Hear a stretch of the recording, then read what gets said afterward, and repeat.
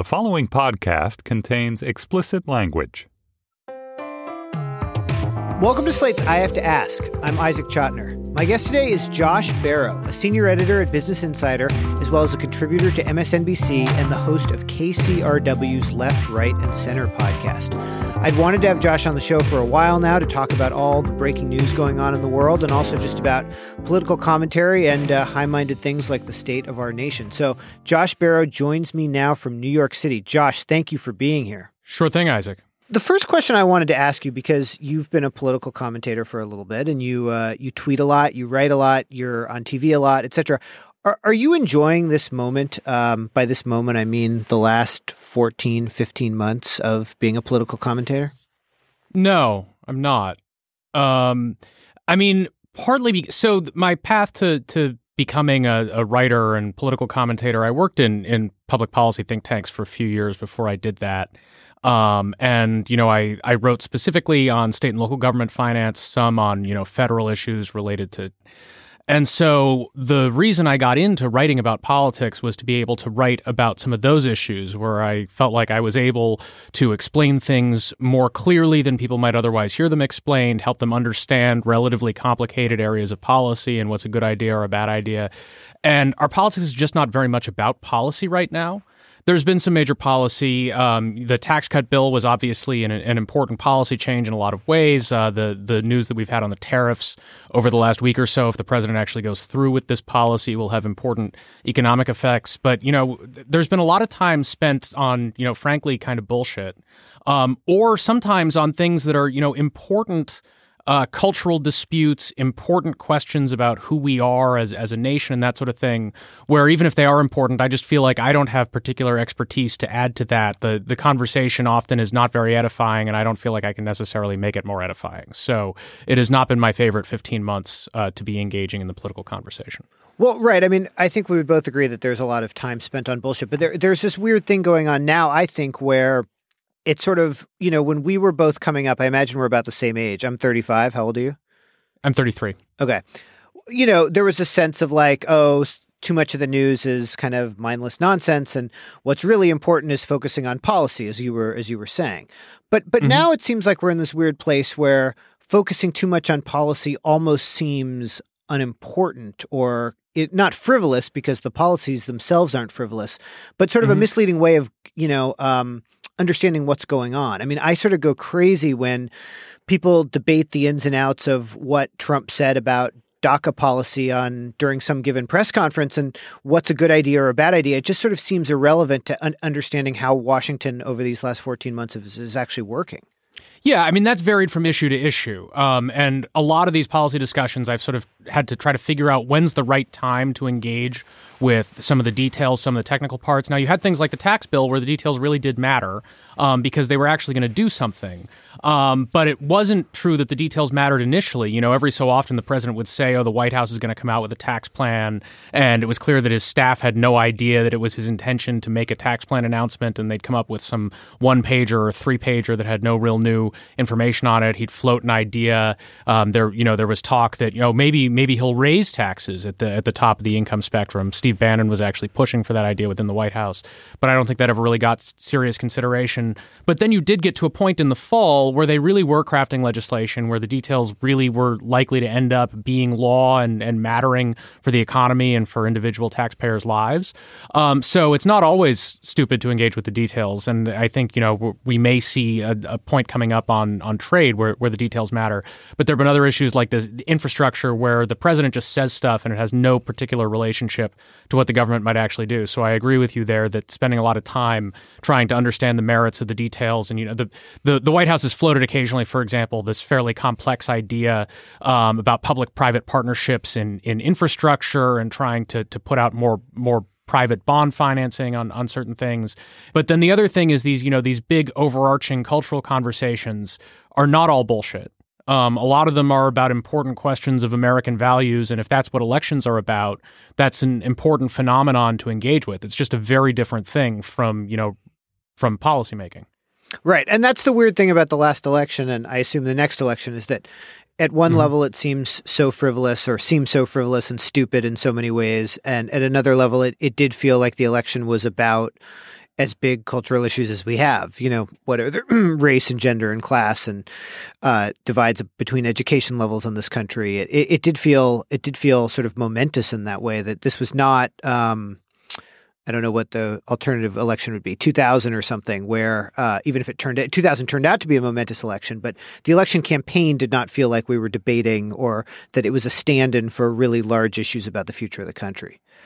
Yeah. I wouldn't assume that the next election will also be like that in the way that the most recent one was. I mean, I think some of these special elections that you're seeing, some of them are about, refighting fights over big cultural issues, but you're seeing, in a lot of these state legislative seats that have been flipping parties, it's about very concrete concerns about things like education spending in the states. I think that there's also a sense that voters seek balance in the government, that now that you have Donald Trump in the presidency, you have some voters who they feel like that avoided what they were afraid of from Democrats, what Hillary Clinton might do, but they want the check on him. So I think the temperature to some extent is actually turned down, even though the engagement level in these elections is very high, especially for Democrats. It doesn't feel like they have quite the same cultural stakes that the presidential election did. Yeah, no, I agree. I meant 2020, which does feel like, again, it'll be fun. Yeah, but that'll depend on who the Democratic nominee is. I mean, in many ways, Hillary Clinton was the perfect foil for Donald Trump, the Democratic candidate who was most vulnerable to being painted as the candidate of these coastal elites with closer ties to financial and business elites than you would typically see with a Democratic candidate, part of this political family that had been prominent for decades and sort of, associated with this global centrist technocratic movement. And so I think that depending on who the Democrats nominate the next time, I mean, you would think Democrats could have gotten a clear shot at Donald Trump as, someone who was a crony of wealthy people, the out of touch with ordinary people, at least in an economic way, too likely to be too close to Wall Street and things that I think have been borne out in his actual administration. But Hillary Clinton was sort of the worst possible positioned Democratic candidate to do that. If you had a different nominee, you could have a campaign that looked a lot more like the 2012 campaign. Where Democrats had quite a bit of success at attacking Mitt Romney for his ties to the financial and business elites. You think that's possible with Trump? I mean, it just feels like he's become such a stand-in. I mean, the questions sort of about, how he maintains his 38% approval for the country or whatever it is. I mean, it feels to me like the main reason is that because he's a stand-in for all these other giant cultural things for his voters and for the people who oppose him. And since he dominates the room or the campaign, that any campaign about him is sort of, by definition, almost going to be about these large issues. But I agree with you. If the Democrats nominated Joe Biden or Tim Kaine or something, it would definitely lower the temperature a little bit. Well, I think certainly Donald Trump can run on cultural issues and get 38% of the vote again. The way he won in 2016 was that he won overwhelmingly among people who had a negative view of both him and of Hillary Clinton. So the set of people who sort of buy into the Donald Trump culture war agenda, make America great again hat type people. It's a large fraction of the country, but it's not enough to win an election. You also need some of those, the reluctant Trump voters are a core part of his coalition to win again. And so I think, if they were faced with a choice that was more palatable from a populist perspective than Hillary Clinton, I think a lot of those people could fall away, just as a lot of them had voted for Obama 4 years prior.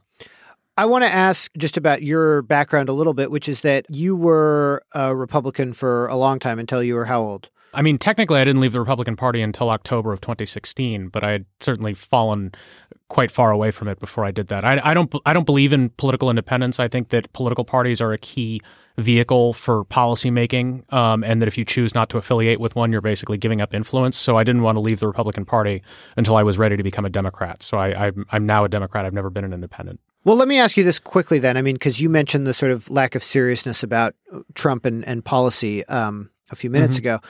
You wrote a lot of critiques and talked a lot about the way in which you thought the Republican Party had sort of siloed itself off in this certain place and was becoming less serious about policy. I mean, do you see Trump as sort of the logical culmination of that, or do you think he's sort of sui generis, and the things you were talking about what had gone wrong with the party and its inability to change is something different? I think his policy agenda is a logical extension of the sort of ideological bankruptcy of the Republican Party. And it's not Donald Trump's fault that there was no plan to replace Obamacare. That was the fault of congressional leaders who had spent years railing against the law without developing a theory of what they would do instead. And the reason they couldn't come up with that theory is that they wanted to attack Obamacare in the most effective ways possible, which generally meant attacking it from the left, saying that it wasn't generous enough because the deductibles were too high and the premiums were too high. If that was your official critique of it, and also that it had cut Medicare too much, if you wanted to come into office and fix that, you would have to spend more money. But they also wanted to spend less money, so they'd made a set of promises that were impossible to fulfill all at once, and there was no way to write legislation to deal with that. So that's not a problem Donald Trump created. I think that's a logical extension of where the party had gotten on policy. Now, as certain other aspects of his persona and his volatility, I don't think you would have seen under a Rubio administration or a Cruz administration. But I think the policy in that regard has looked about the way you would have expected. Now, the question would be, would another Republican administration be more ideologically coherent in that it would try to cut spending on entitlements at the same time that it cut taxes instead of running these enormous budget deficits? And I think that's an open question. I think, the Donald Trump understood the severe unpopularity of entitlement cuts, which is why he never even made a rhetorical commitment to them.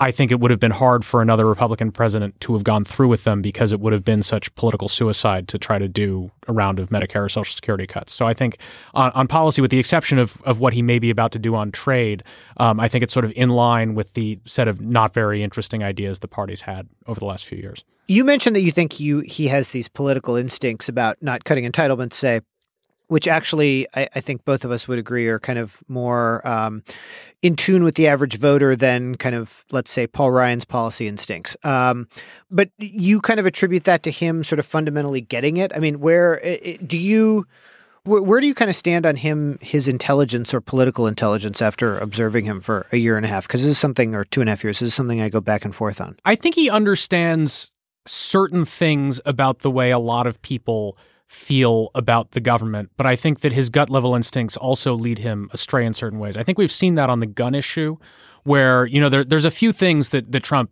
repeats as themes over and over again on any issue. There's all this stuff about us versus them. Everything is a zero sum exchange. We win and they lose, or the other way around. It's how he views trade and immigration. It's part of why trade is one of the few issues that he's had a consistent ideological position on over the last 30 years. Another thing is he's obsessed with strength. And this idea that you have to be strong, you have to respond to force with force. And the thing he keeps saying about mass shootings and school shootings in particular is that we can't be on defense, you need to be on offense. And that's why you have to arm the teachers.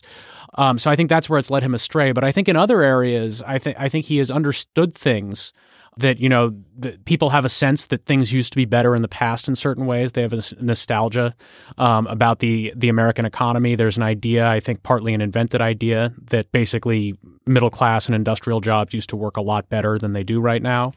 So I think that has connected with people, even if the tariff policy is not necessarily connecting.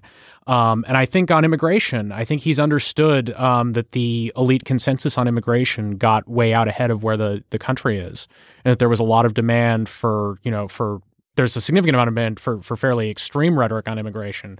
But there's also a lot of demand for immigration policy that is to the right of where the Democratic Party got itself, having moved far to the left on the issue over the last 8 years. So I think it's been a mixed bag, but the man got himself elected president, even though he really shouldn't have. So that's fairly impressive.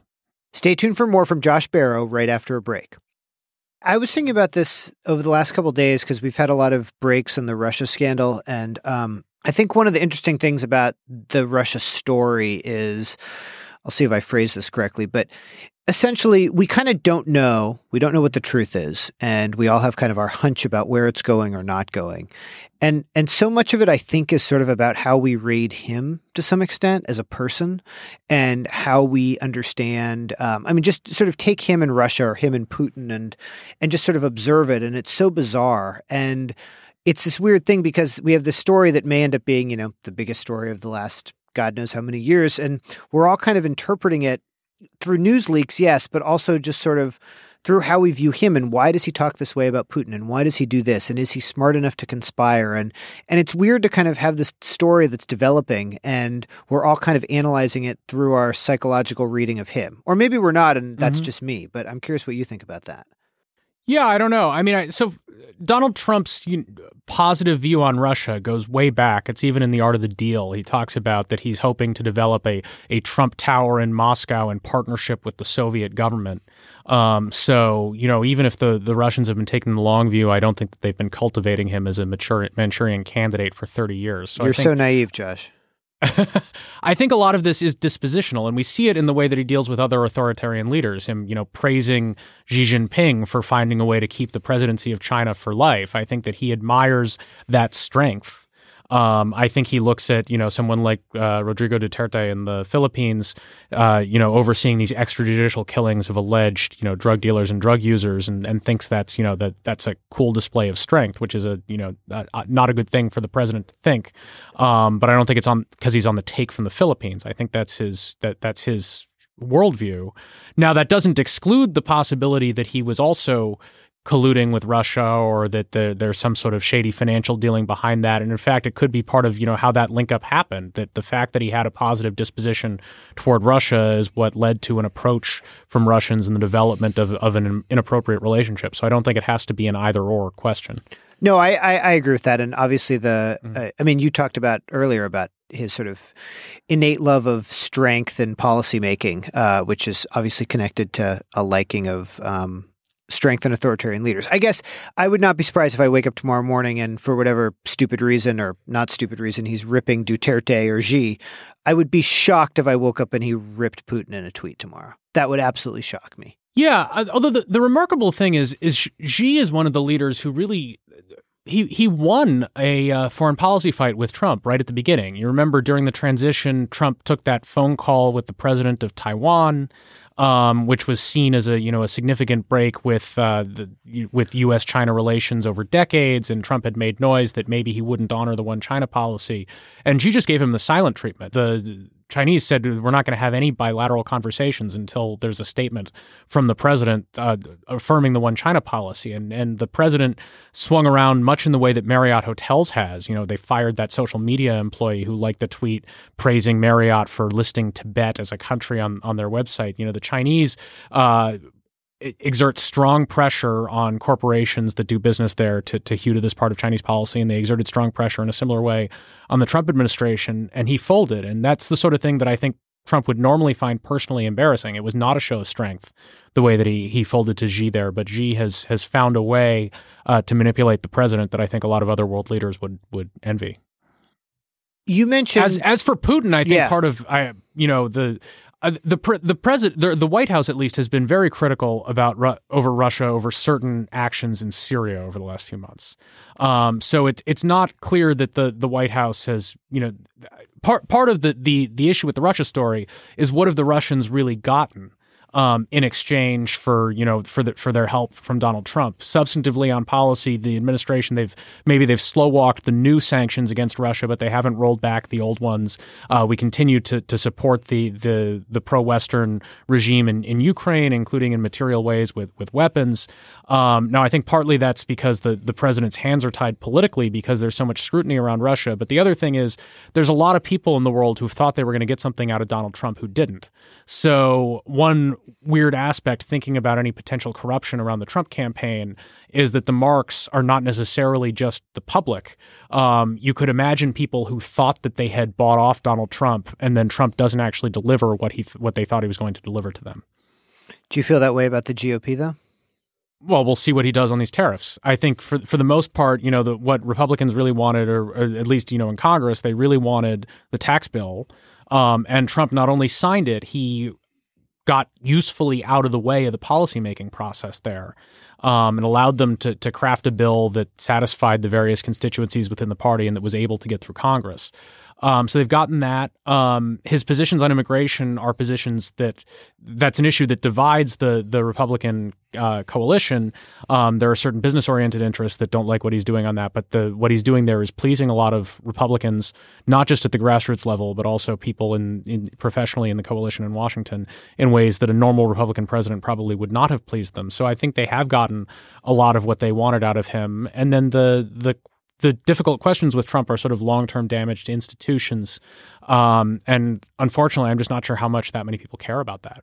You mentioned centrist technocracy earlier in relationship to the Clintons. And if I've ever read anyone who I would consider kind of a centrist technocrat, it would be you, which I would imagine you would view as somewhat of a badge of honor to be referred to as that, or not. What do you think?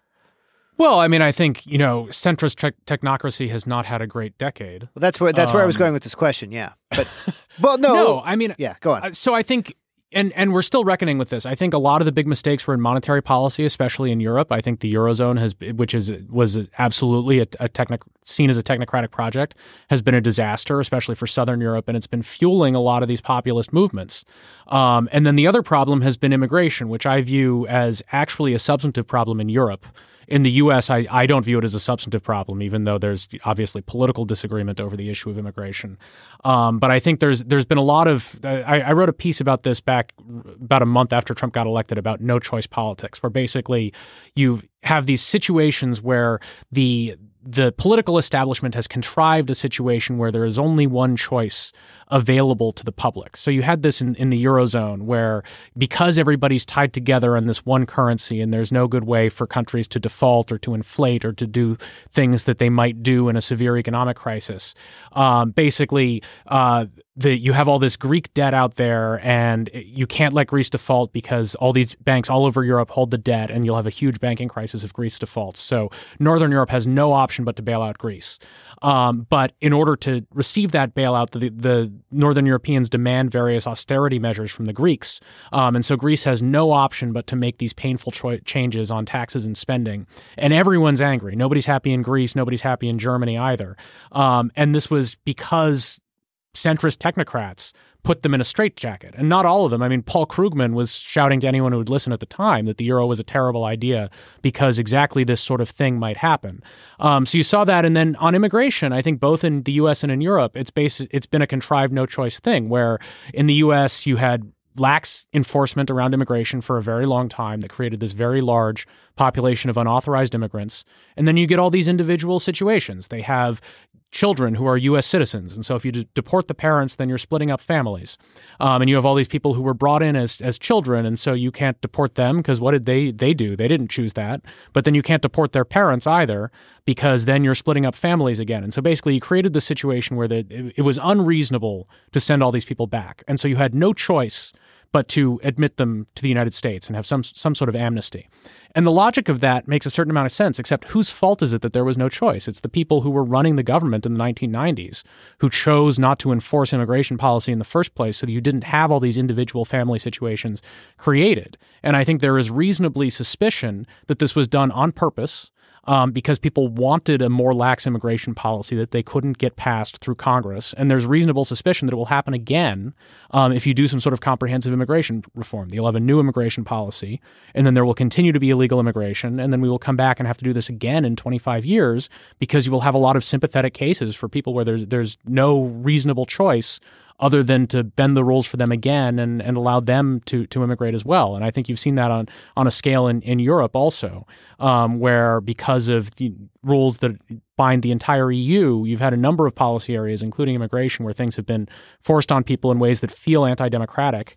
And people have freaked out about this, and they have punished the establishment. And basically, if responsible political parties won't offer the public choices on some of these issues, then they will vote for irresponsible political parties. So I think it's been a disaster largely of the making of the technocrats. Okay, but is that a critique of the technocrats themselves, or do you think that they're, and again, I'm speaking in very broad categories here, but take immigration and immigration in Europe or the United States, which is the issue you brought up.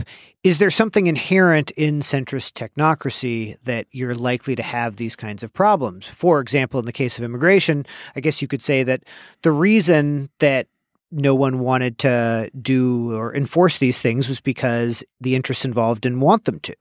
And so I guess what I'm wondering is, does this sort of change your larger analysis of whether centrist technocracy can work, rather than just think, the various bureaucrats made stupid choices or choices that were politically unfortunate?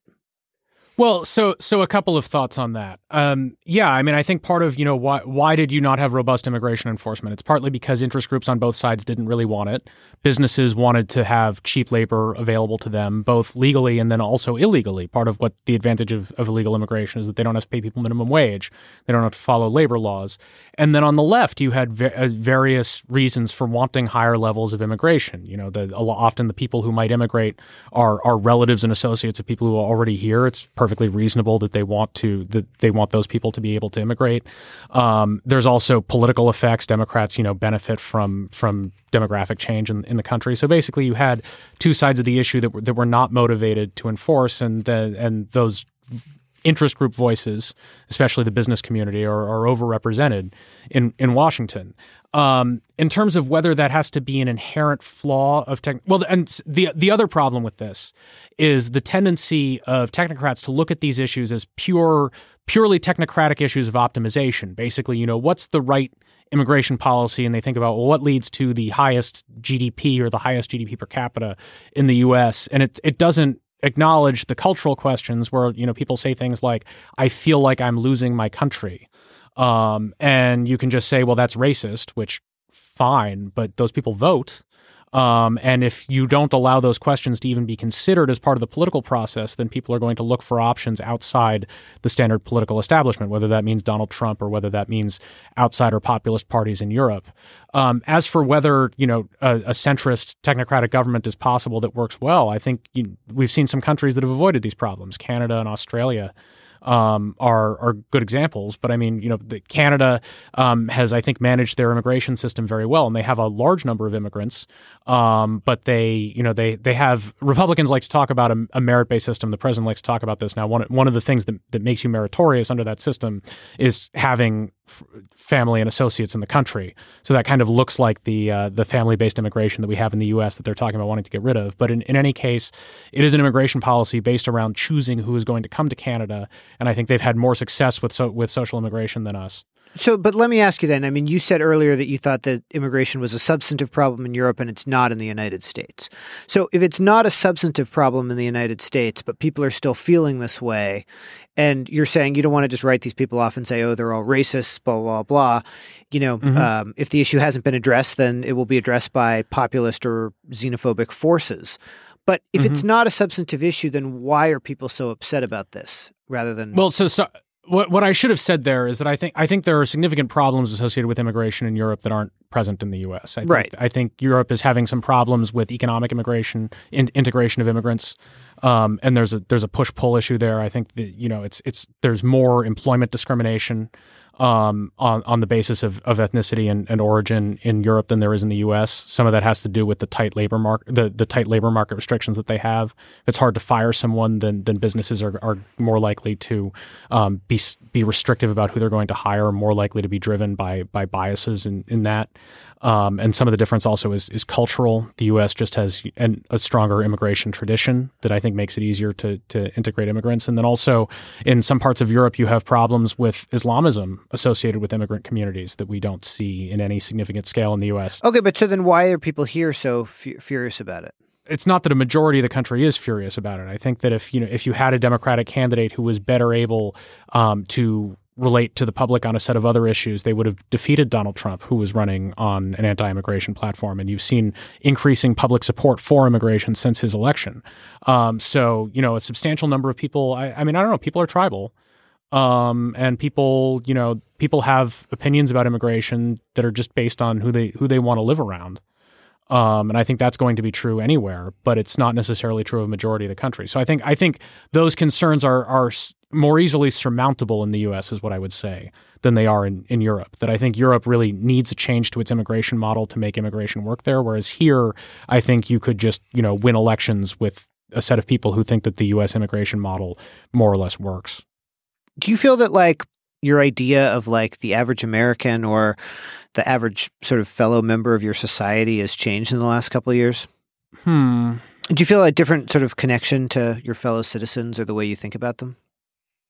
I think on an intellectual level, I always knew that, people don't know a lot about policy and people don't know a lot about what the government does. And honestly, maybe they shouldn't. I mean, if you're, there's not a lot of use for that knowledge day to day. There's this concept called rational ignorance that basically for most people, it's not worth spending a lot of time developing deep, knowledgeable opinions about what the government does because they don't run the government and they're not going to change what the government does. And so I guess I should have known that it was going to be possible to elect somebody who demonstrated manifest incompetence and who demonstrated a complete lack of knowledge or interest in what the government does.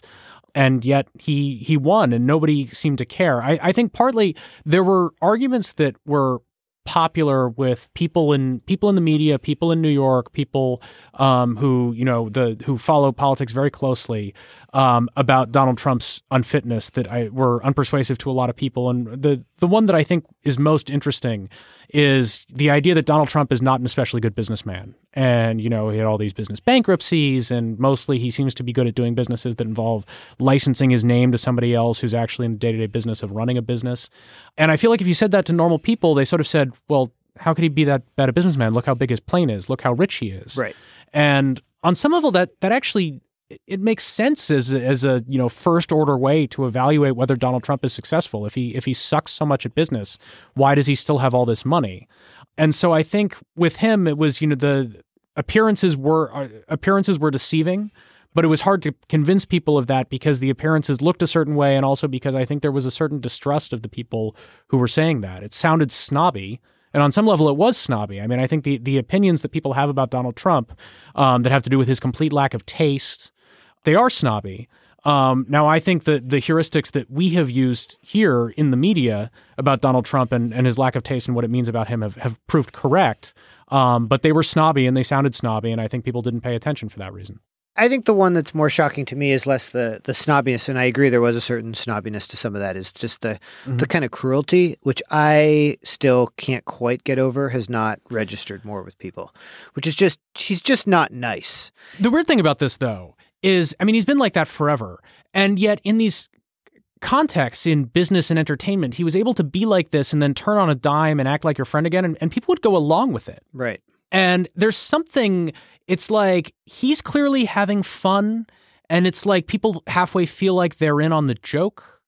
So obviously, I don't think Mexican immigrants feel this way, but I think, if you're some celebrity who was feuding with Donald Trump and he said horrible things about you, you didn't take it quite as seriously as you would with some other people. And frankly, I think some voters have felt that way. I mean, he did about as well with the Hispanic community as Mitt Romney had done, which is not great, but it's millions and millions of Hispanics went out there and voted for Donald Trump after all the things that he said. There's something about him that allows him to be nasty, and for people to not react in the same way that they would react if a normal person was that nasty.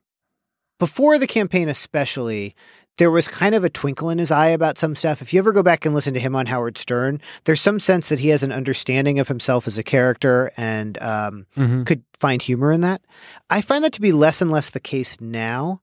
I don't feel like he looks like he's having fun. I don't feel like... Occasionally, like with his tweet this week about the Oscars saying, I'm the only star. Yeah, that's what I was thinking of. Yeah, that was funny. And I thought, there's this Donald Trump who I kind of remember. It was funny and it was self-aware. It was funny and self-aware, exactly. And I find the self-awareness aspect of himself as a character to be less and less part of him now. Yeah. No, so I mean, I think it's two things. One is I think the cruelty appeals to some people, and it fits in with the message of basically they've been taking advantage of you, and I'm not going to let them take advantage of you anymore. It's about he demonstrates strength through cruelty. Which I think is ridiculous, but it appeals to some number of people. But then the other thing to remember is Donald Trump is not popular. And so I think most people do have the reaction to this that you have to it. So if you're sort of asking, am I taking crazy pills? It's no. I mean, most people agree with you. Yeah, it's a higher percentage don't than I would have expected 3 years ago. Yeah. I mean, I think everyone felt that way 3 years ago because no one from me to Steve Bannon thought he was actually going to win. So, it's not like anyone thought this. Josh Barro is a senior editor at Business Insider, a contributor to MSNBC, and the host of KCRW's Left, Right, and Center podcast, which you can find alongside this one wherever you get your podcasts. Josh, thank you so much for coming on the program. Absolutely. Thanks, Isaac. And that's our show for today. I Have to Ask is produced by Max Jacobs. Thanks for the additional help from Daniel Schrader at Slate in Brooklyn. If you have an idea for a guest or you just want to let me know your thoughts, email me at ask@slate.com. That's ask@slate.com. Are you looking for more great shows right here at Slate? Do you love sports but hate the incessant blather of sports talk radio and the pointless, never-ending arguments of sports TV debate shows? I know I do. I was complaining about them this morning to my father. If you do, you should check out Hang Up and Listen, a weekly conversation about our favorite games, the athletes who play them, and what sports can teach us about society. Hosts Josh Levin and Stefan Fatsis recently interviewed Mahmoud Abdul-Rauf, the NBA player who protested the national anthem decades before Colin Kaepernick. Download and subscribe with your podcast app of choice to get a new episode every Monday of Hang Up and Listen.